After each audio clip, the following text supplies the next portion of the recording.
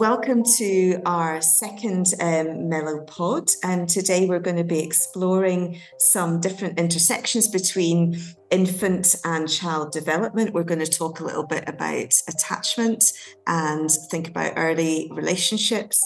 And then maybe go on to think about the impact of screens and children. And today I'm really delighted to welcome Robin Balbernie, who is an infant mental health specialist and was the consultant child and adolescent psychotherapist in Gloucestershire CAMHS. And for many years, beginning with the Sure Start programme, Robin worked with children's centres in the county as clinical lead of Secure Start, providing a community infant mental health service.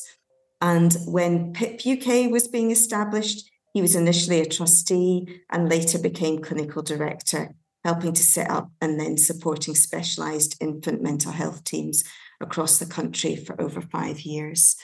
So welcome, Robin. Thank you very much for coming to join us. It's a pleasure.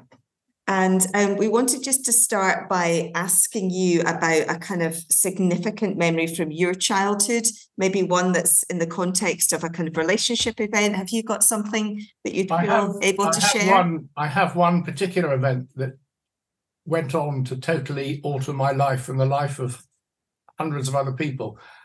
Moving closer to the present, at the end of the last century, I got a Winston Churchill Memorial Trust travel fellowship to look at infant mental health services in the States. And I suspect the only reason I got the fellowship, which was meant to be on parenting classes, and I began the interview by saying I didn't believe in parenting classes one bit, was because in the course of the interview, I was asked what my association with Sir Winston Churchill was.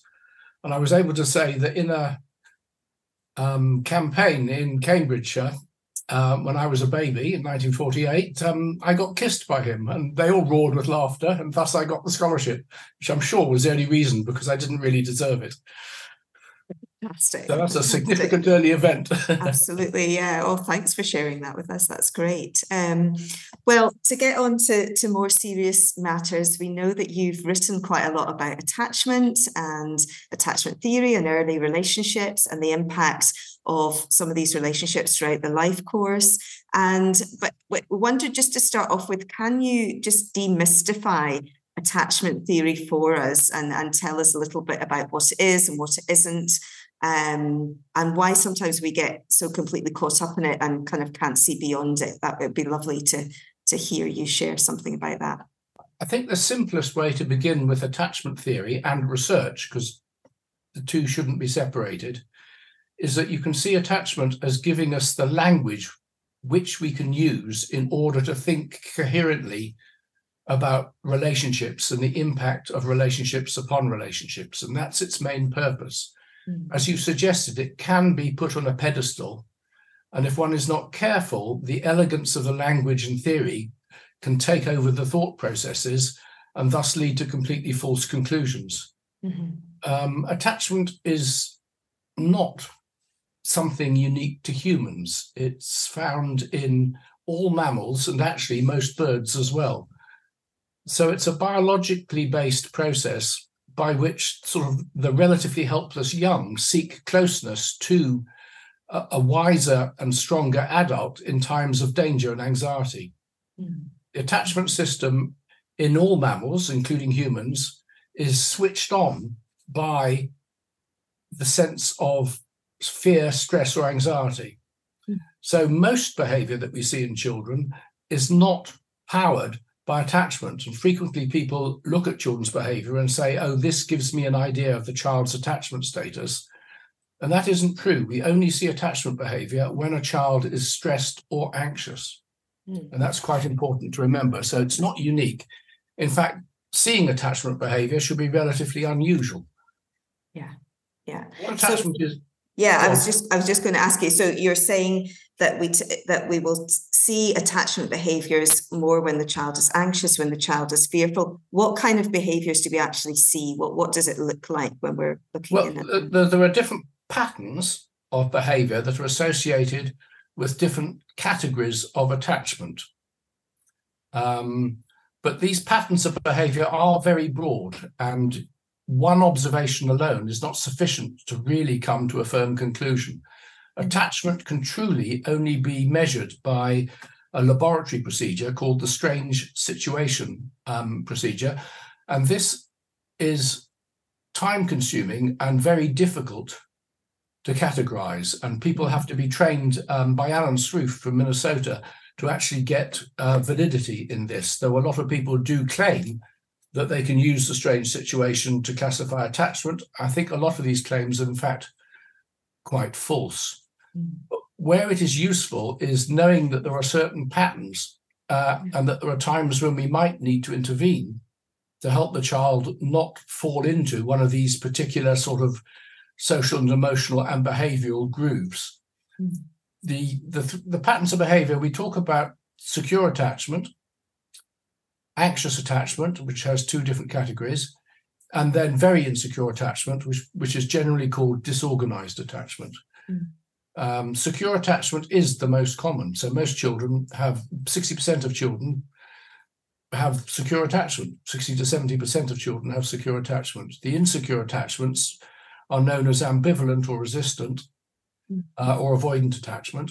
And then we talk about disorganized or disoriented attachment, which is the worst case scenario, which is frequently, although not invariably, associated with maltreatment.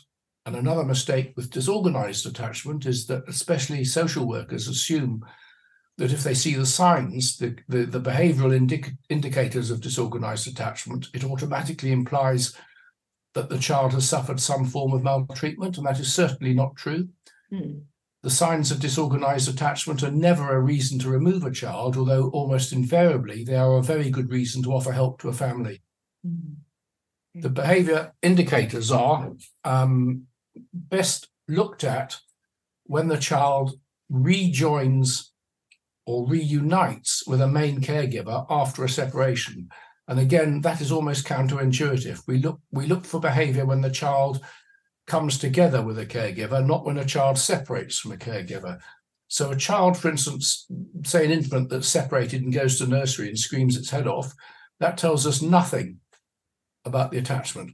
Whether the child is quiet or distressed tells us nothing. It's the child's behavior upon the reunion episode that does give us a clue. So the secure child may show distress, but is rapidly comforted and returns to sort of everyday managing their own behavior. The insecure, anxious, avoidant child tends not to show any great emotional display at all because they've come from a low emotional family, if you like, the traditional English stiff upper lip family, where emotions may be felt, but they're certainly not expressed and never discussed. So that they've learned to clamp down on displays of emotion, although they still feel anxiety, they don't show it. And the other anxious attachment, which is the ambivalent or resistant attachment, they show a very mixed reunion behavior and are often extremely hard to comfort. So they continue to broadcast signs of attachment need well beyond the time when we would expect them to be calmed. And they've come from a family where they've had inconsistent caregiving, where the parents have not always responded to the child's emotional needs and signals in a sort of regular, predictable way. So the child has learned to try and control the attachment reactions by sort of over-broadcasting distress. So you can think about those three in terms of emotional regulation. The secure child has more or less internalized decent emotional regulation from the parent. So if we're looking for signs of secure child, these are children, it's best to just think overall, how is this child's sort of affect regulation? Is it more or less okay? The avoidant child has learned to clamp down on signs of emotional display. So we look for something that's missing here. Is this child not showing distress where we would expect it? Are they not approaching a caregiver for comfort? Are they clamping down on themselves? And interesting, the avoidant child tends to be a bit unpopular at school because they can be a bit of a loner in nursery school and primary school. And the ambivalent child can also be a bit unpopular because their self-regulation is very low. So they're always displaying need and not able to control it for themselves. So those are the most common forms of attachment behavior. If we move on to the disorganized attachment, which I must stress again, may coincide with maltreatment. 80% of maltreated children show disorganized attachment, but that still implies that 20% of children who are maltreated do not show disorganized attachment. And there are many other reasons for a child to show the behavior associated with disorganized attachment, such as a parent who's temporarily distracted or is suffering a bout of mental illness, particular stresses in the home, nothing to do with a sort of psychopathology in any of the family, just family events. And in fact, funnily enough, it's been shown that if you test children in the strange situation procedure with too short an interval between, less than about 4 or 5 months between, even secure children will then show the signs of disorganized attachment. So you have to be very careful about jumping to conclusions about disorganized attachment. It's useful as a pattern of behavior that we might need to look out for and intervene. But otherwise, it only tells us that this is a child who at that moment has a great inability to control their displays of emotion. So these children can get very distressed and they can get very aggressive, because what they gradually learn to do is to use their emotional expressions, especially aggression, in order to control the situation, because what they're trying to do is make the next moment predictable. And the way they've learned to do that is to become controlling. Children are always looking for predictability, same as grown-ups. Our brain exists to predict the next future. We have these, what Balbernie called internal working models, which tell us what to expect within relationships and thus enable us to get on with people without having to think out each new situation in advance. Well, the child with disorganized attachment is anticipating fear and possibly rejection. Maternal withdrawal, for instance, is the strongest indicator of disorganized attachment in adolescence. So they're continually trying to control the situation and make the next moment predictable. And they do this by sometimes becoming a sort of miniature caregiver. So they're controlling the parent and taking note of what the parent does in the next moment, or just getting aggressive. A good clinical example would be a child I worked with as a child psychotherapist who definitely had disorganized attachment. I'm not going to give names, so I don't feel I'm breaking confidentiality. And he came from a background of severe domestic violence. And domestic violence invariably leads to disorganized attachment, because witnessing violence is far more harmful to a child than actually being on the receiving end of it, bar brain injury. And in the first session we had, out of the blue, he suddenly shouted at his mother, "Have you taken your pills today? Where are your pills, Mum? You need to take your pills." And just the sort of situation there had led to him really needing to make sure his mother was under his control. He'd become a sort of compulsive miniature caregiver. Mm-hmm. And those are the sorts of behaviors, although there are many others, that one looks out for as correlates of disorganized attachment. Thank you. That's really helpful. And I wondered if you could say a little bit more. You were starting to talk about emotion regulation and different aggressive behavior, different other styles that come out for children, but just a little bit about kind of, emotions as a product of earlier attachment relationships. Right. And I suppose I was thinking about how future stressors might come out in terms of people's kind of emotional regulation as a result of their kind of early attachment relationships or style, or Well, that moves us into the field of resilience.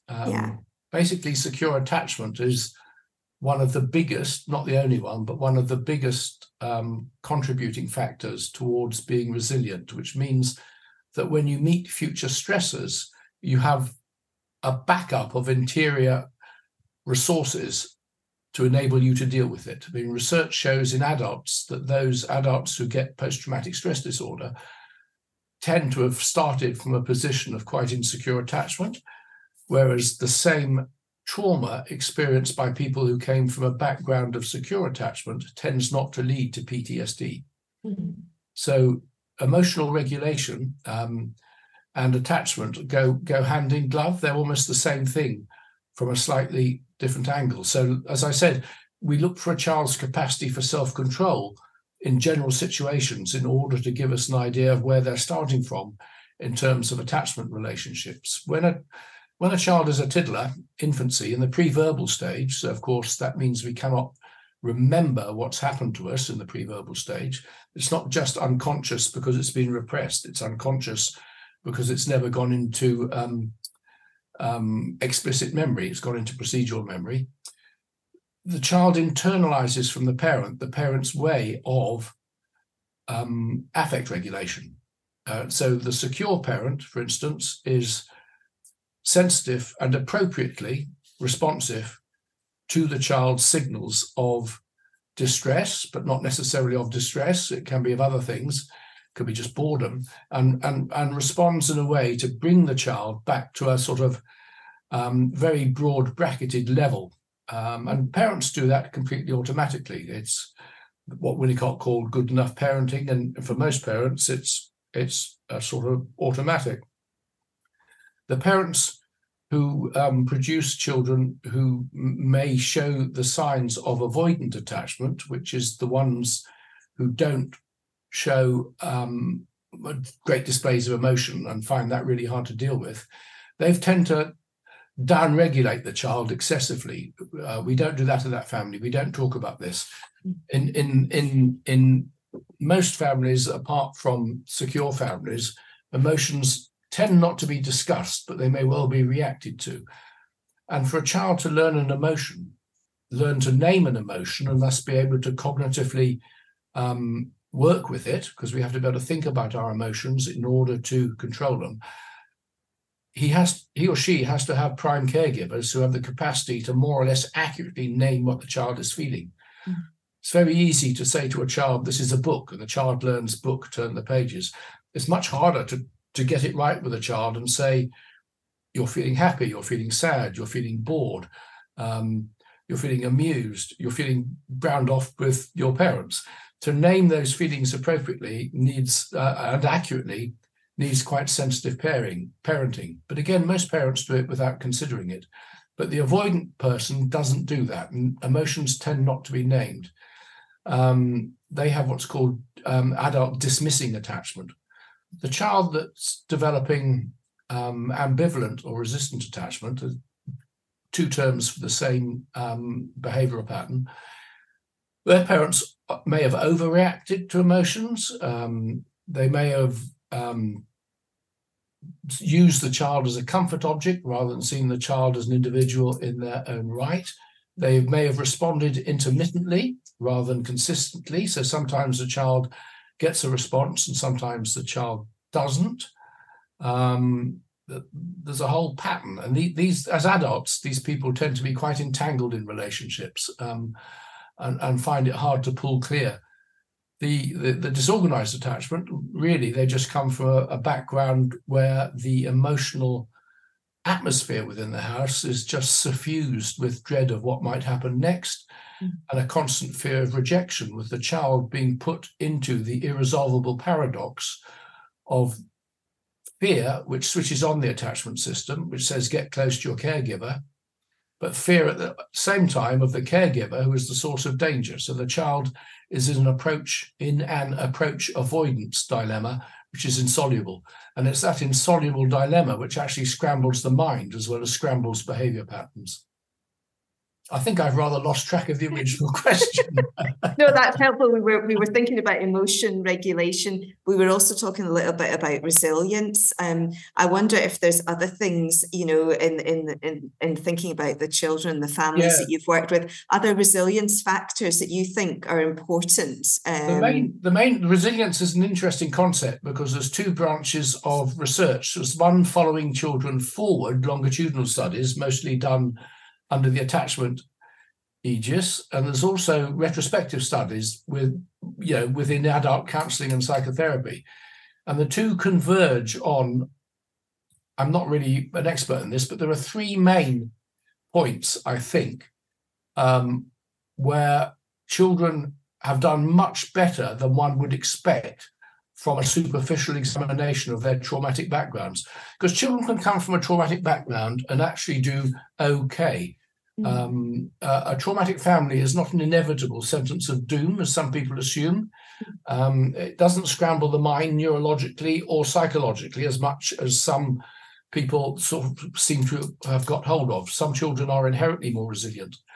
The three factors, as far as I can remember them, and I know there are others, actually four, I suppose, just thought of another one. The first one is a good attachment relationship, a good relationship with somebody which gives you an internal model that relationships can be helpful and can be a source of future strength.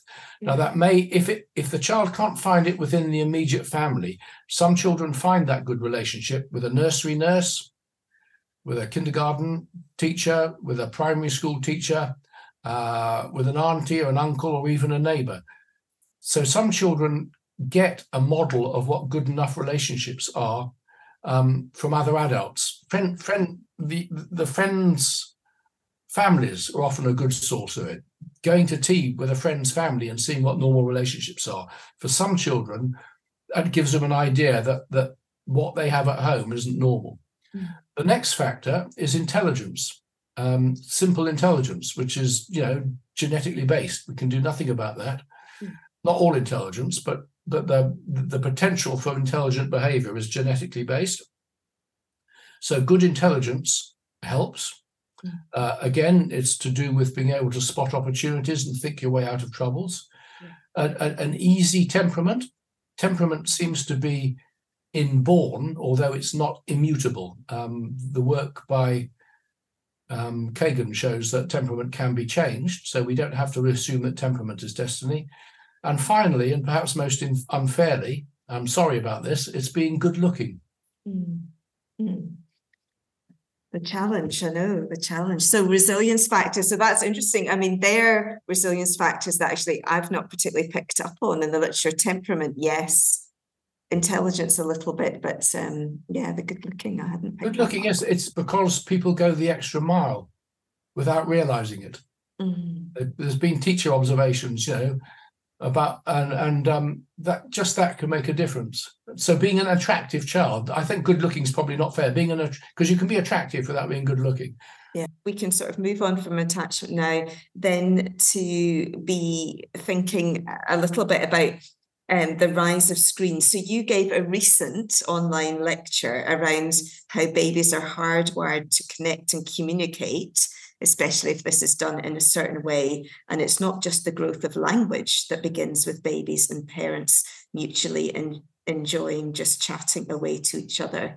And you were talking about nonsense, the use of nonsense language and the musicality in language. I wonder if you could sort of share a little bit about that, how nonsense language and musicality and things are important for development. I've never heard it called nonsense language before, Rachel. Okay. That must be a sort of Glaswegian term. Okay. It's a new one to me. I talk about motherese. Motherese. Okay. Yeah, motherese. And my talk's baby chatting. Yes. Yeah. All parents in all cultures talk to their babies in a certain way, which has commonalities regardless of the language. And that's really interesting. And it's called motherese. And motherese has a slightly higher pitch. It has a lilt. It has a prosody, a rhythm, and a beat that shines through the language. So anybody can speak to any baby. But after about a year, babies' appreciation of speech becomes narrowed down to their home speech, what they hear in the home. But to begin with, babies will respond to any language. And motherese is the first step in communication. It's the first experience that the pre-verbal baby has of a dialogue, of a mutually influencing dialogue with the dreaded serve and return interactions. And it seems quite clear in many ways that babies can understand the gist of what Steve Mullock calls communicative musicality here. So the tone and the prosody and the speed and the length of the exchange gives the baby an important message on an emotional level, which connects them to the parent. So again, it fits in with attachment. It's part of the give and take and the sensitivity of attachment. And some parents find it very hard to produce motherese. Some usually for no, it could be because of domestic violence in the household and the mother not getting a chance to talk to the baby or not being allowed to. I've seen that happen. Or it could be because the mother is suffering, or the father, it's usually the mother, is suffering some form of mental illness, which is no fault of theirs, but that in its turn can affect the ability to talk to the child. But again, there's a caveat to that. I've worked with mothers who had postnatal depression, some who could chat to their children and deliberately, in their ideas, in their mind, fake it, but the baby can't tell that you're faking it, and other mothers who just didn't have the energy.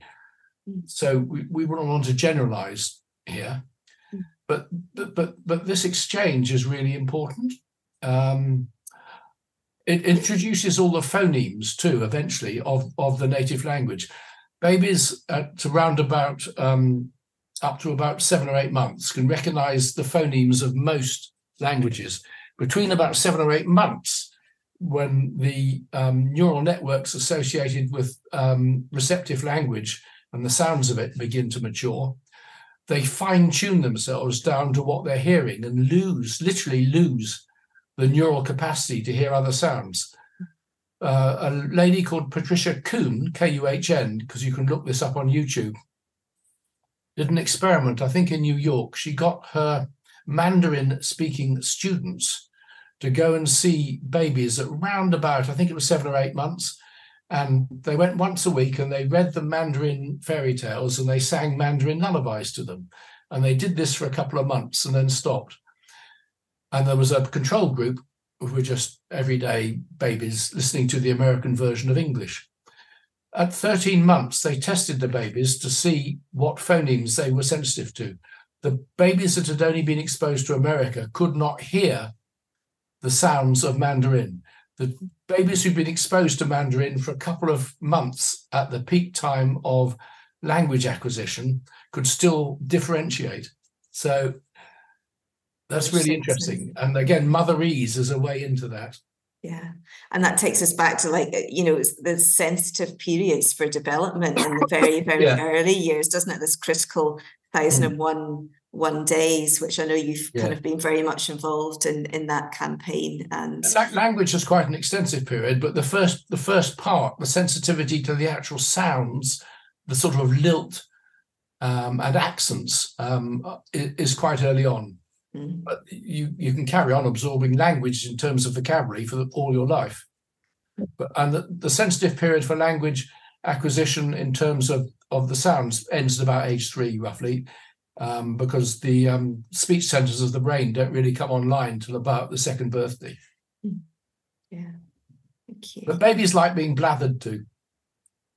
And I just wanted to ask you just a little bit, because obviously there's a lot at the moment about serve and return, but also about being sensitive to our baby's cues and picking up on signals. And sometimes I find it a little bit tricky, explaining, yes, there is this serve and return, but sometimes we need to, it's waiting for the cue, it's waiting to see how baby responds. And it's not quite like a tennis match, it's more sensitive than that. And I wondered if you could say a bit more about that. I try and avoid the serve and return just because of that, and also because there's something slightly aggressive about serve and return. If you've watched Andy Murray play, there's nothing nice about serve and return, is there? It's thump the other person. I just talk about conversations. Yeah. You don't have to make it complicated. And in a conversation, people automatically pause at a certain time and allow somebody else to make a contribution. And that's exactly what we sometimes see wrong clinically when we're working with parents and babies, is either they don't initiate a conversation, or when they do talk to the baby, it's almost the sound of their own voice rather than allowing the baby space to babble back. But most parents allow the baby and take great joy in it. They allow the baby to respond and have a conversation. You'll just have to charge people, and I'll come and give my talk on this with lots of examples and make lots of money from Mello.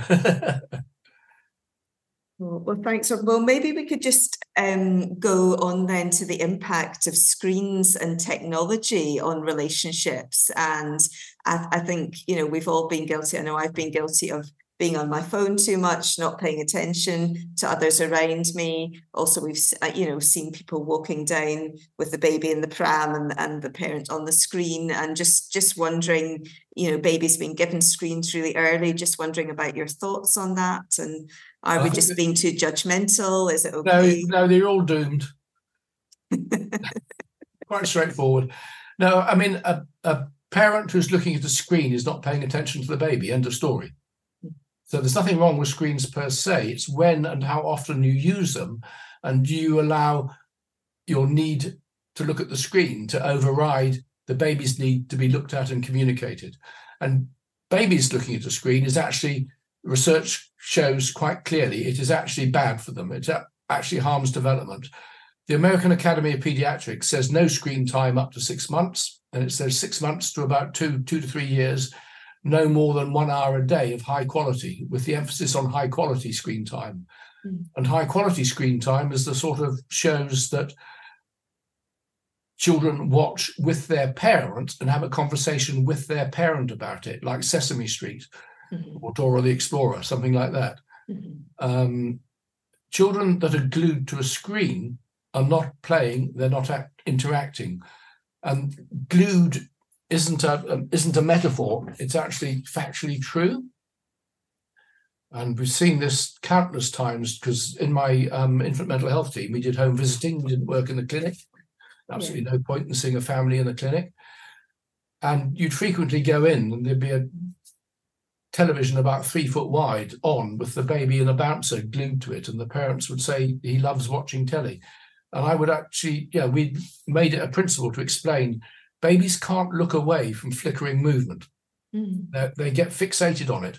You can watch this in a baby in a pushchair if you're in a coffee shop or something. They see somebody walk in front of them and their eyes will follow until they can't move anymore, and they can't break the gaze until the movement physically goes out of their area of vision.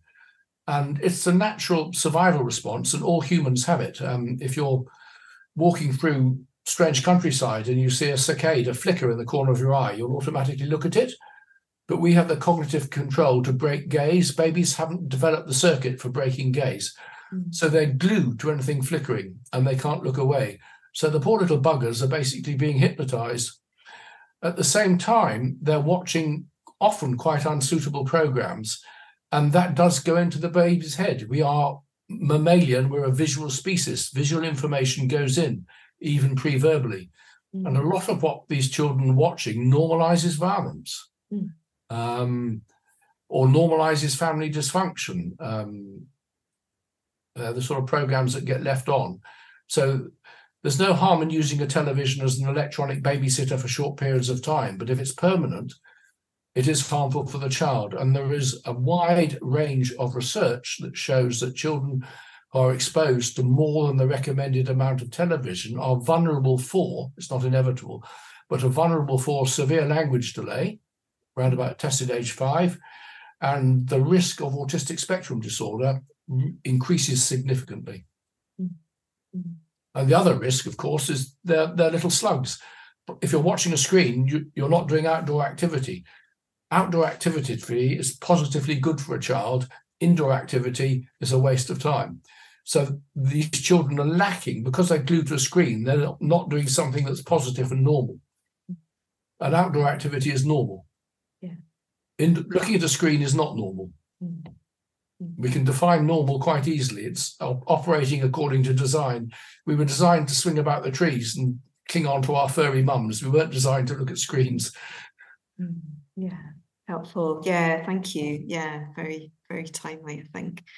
I suppose I'm thinking really around how can we support parents and children and early relationships, and, very much coming out of UNICEF, coming out of Harvard, other places at the moment, is this idea of an environment of relationships, and children need an environment of relationships to grow up in. And we were talking there about going back to evolutionary times and being part of a tribe, being part of a family grouping. And I wonder if you could maybe just say something a little bit about that the importance of that environment of relationships, which we're starting to, suppose, come on to at the end of that chat. Yeah. You've sort of said it. I mean, we're designed by nature, if you like, so you can say it's normal to operate, to grow up, to find ourselves within a network of relationships. No person can exist in isolation. And it takes a relationship to help somebody who's struggling with a relationship. So we need relationships to stop relationships going wrong. We need relationships in order to offer some sort of repair. It's never total, but to offer some sort of repair to those people who have suffered traumatic relationships in their past. I'm working in the field of early intervention, early relational health, where frequently both trying to prevent something going wrong in an incipient relationship. Simultaneously, we have to somehow address a relationship that did go wrong and thus altered somebody's back to internal working models of relationships in their childhood, so that their implicit method of parenting needs to be made conscious and worked with, and alternatives need to be offered. But if this is not done within the context of a relationship, first of all, it's not going to be safe. And secondly, it's not going to actually change anything. And here you come to the crux of the difference between parenting classes, which are fine for the worried well, and therapeutic groups, which need to be relationship-based in order to have any impact. It takes a relationship to change a relationship, and classes aren't relationships. That's really helpful. I think on that note, we'll finish, and thank you very much for being part of this Mellow Pod.